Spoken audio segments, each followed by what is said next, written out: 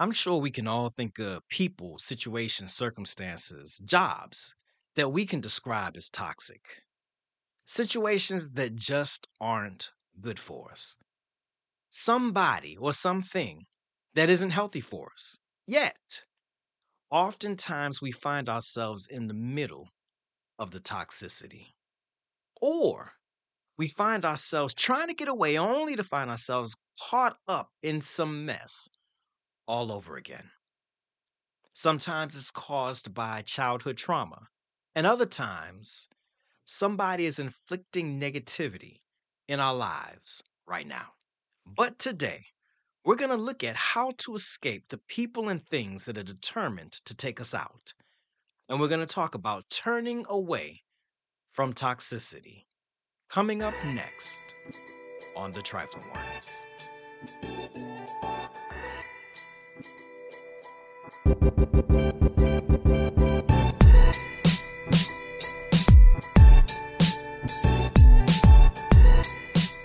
All right, we're going to read from Ephesians chapter 4, verses 23 and 24, coming from the New Living Translation. And it says, "Instead, let the Spirit renew your thoughts and attitudes. Put on your new nature, created to be like God, truly righteous and holy." So today we're going to draw upon 2 points from this letter written to the church in Ephesus. And the first of those points is the Spirit has revealed our toxicity. The Spirit has revealed our toxicity. So verse 23 says, "Instead," or in the King James Version, it says "and." Regardless of which word it is that's being used, the bottom line is that the word here is a conjunction. And a conjunction is a word that joins or connects one sentence or clause to another one. So when you see a word like instead or and, it means that you got to pay attention not only to what comes after it, but what comes before it. And so verse 23 says, "Instead, let the Spirit renew your thoughts and attitudes." But if we're talking about instead, then we've got to contrast that with what came beforehand. So let's take a look at what verses 17 through 22 says. We find out that Paul is saying that we can't live the same way that non-believers do. He describes them as Gentiles here. Then he goes on to say that they're darkened in their understanding and they're separated from God. And he also says that they've lost sensitivity as it relates to the things of God and they indulge in all kinds of impurity and sensuality. And then he finally says that we're corrupted by deceitful desires. So what Paul is saying is that we're steeped in toxic behaviors. Like we're caught up in all kinds of stuff that we probably shouldn't be. So he's saying that we were surrounded by stuff that wasn't good. It's not healthy at all for us. But the funny thing is this. In some instances, it didn't even seem that bad back then. When you look back, now you may say, that wasn't healthy. But the stuff that we thought was okay back then ain't so okay no more. Some of us grew up in toxic homes and we thought that that's just how life was. We thought that that's the way it was supposed to be. Some of us we spent time around toxic people and we knew that something wasn't right. But we justified behaviors. We ignored being slapped. We ignored being jumped on. We ignored being spoken to any kind of way. We ignored being demeaned. Why? I don't know, but maybe it was because we loved them. And we would remind ourselves of the times when things were good. At that time, it was nothing to walk into a store and claim the five-finger discount. It was nothing to go to a party and then take somebody home that we barely knew. And it was just par for the course to go to church and have folks chastise us, not because they actually loved us or cared about us, but because they thought they were holier than thou. Some of us are going back and forth with our baby mama or our baby daddy, and the environment is nothing short of poisonous or toxic. Busting out a car window or kicking in a door seems like a normal response based on what's happening around us, but it ain't good for us. When we talk about toxicity, it's something that's detrimental, something that's harmful to us. But it's not like a blunt force. It's not something that just knocks you out or takes you out. It's a little more subtle. Like when somebody leaves the car running in the garage, the fumes are toxic. They're deadly, but the victim just falls asleep. It's there and it has a negative impact. It has a negative effect, but it isn't all in your face. But verse 23 says, instead, let the Spirit renew your thoughts and your attitudes.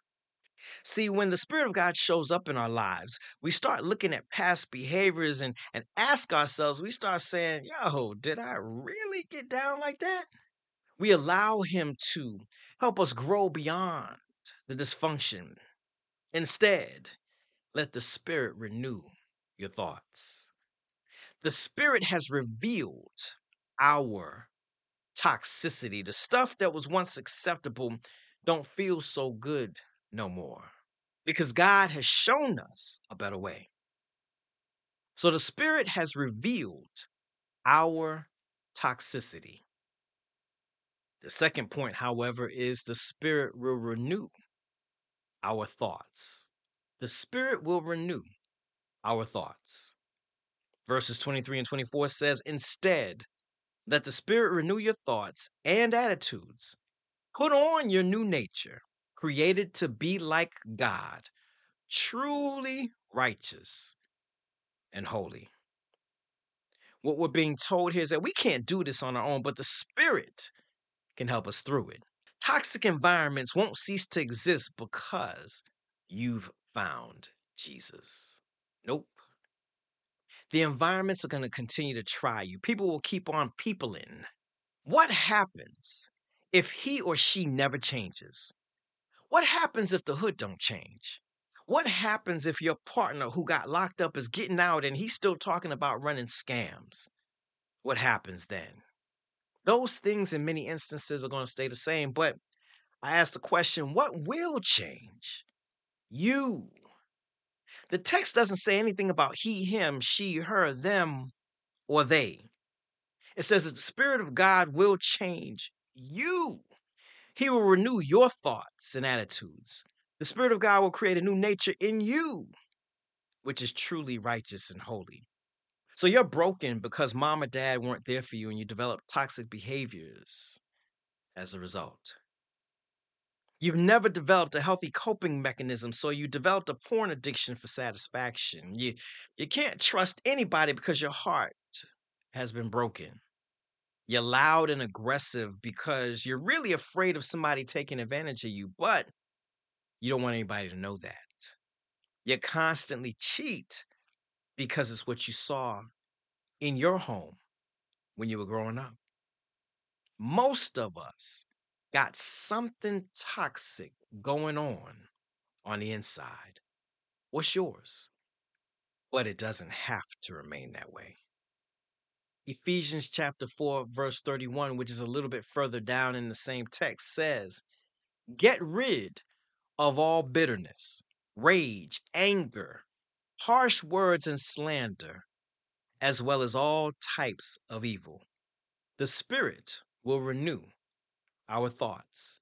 Think about that toxic thing now and ask the Spirit of God to renew your attitudes towards it.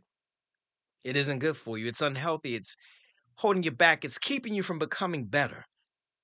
Try for one's family. Remember, the Spirit will reveal our toxicity. It'll help us see the stuff that we gotta let go. But then the Spirit will renew our thoughts.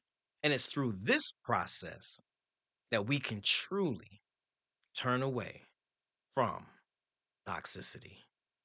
Heavenly Father, we come before you now. We recognize that there are things about our existence, that we recognize that there are things that we've been exposed to, situations, circumstances, environments. We've gone through trauma. We have struggled in particular areas. And as a result, we have allowed toxicity to reign in our lives unchecked.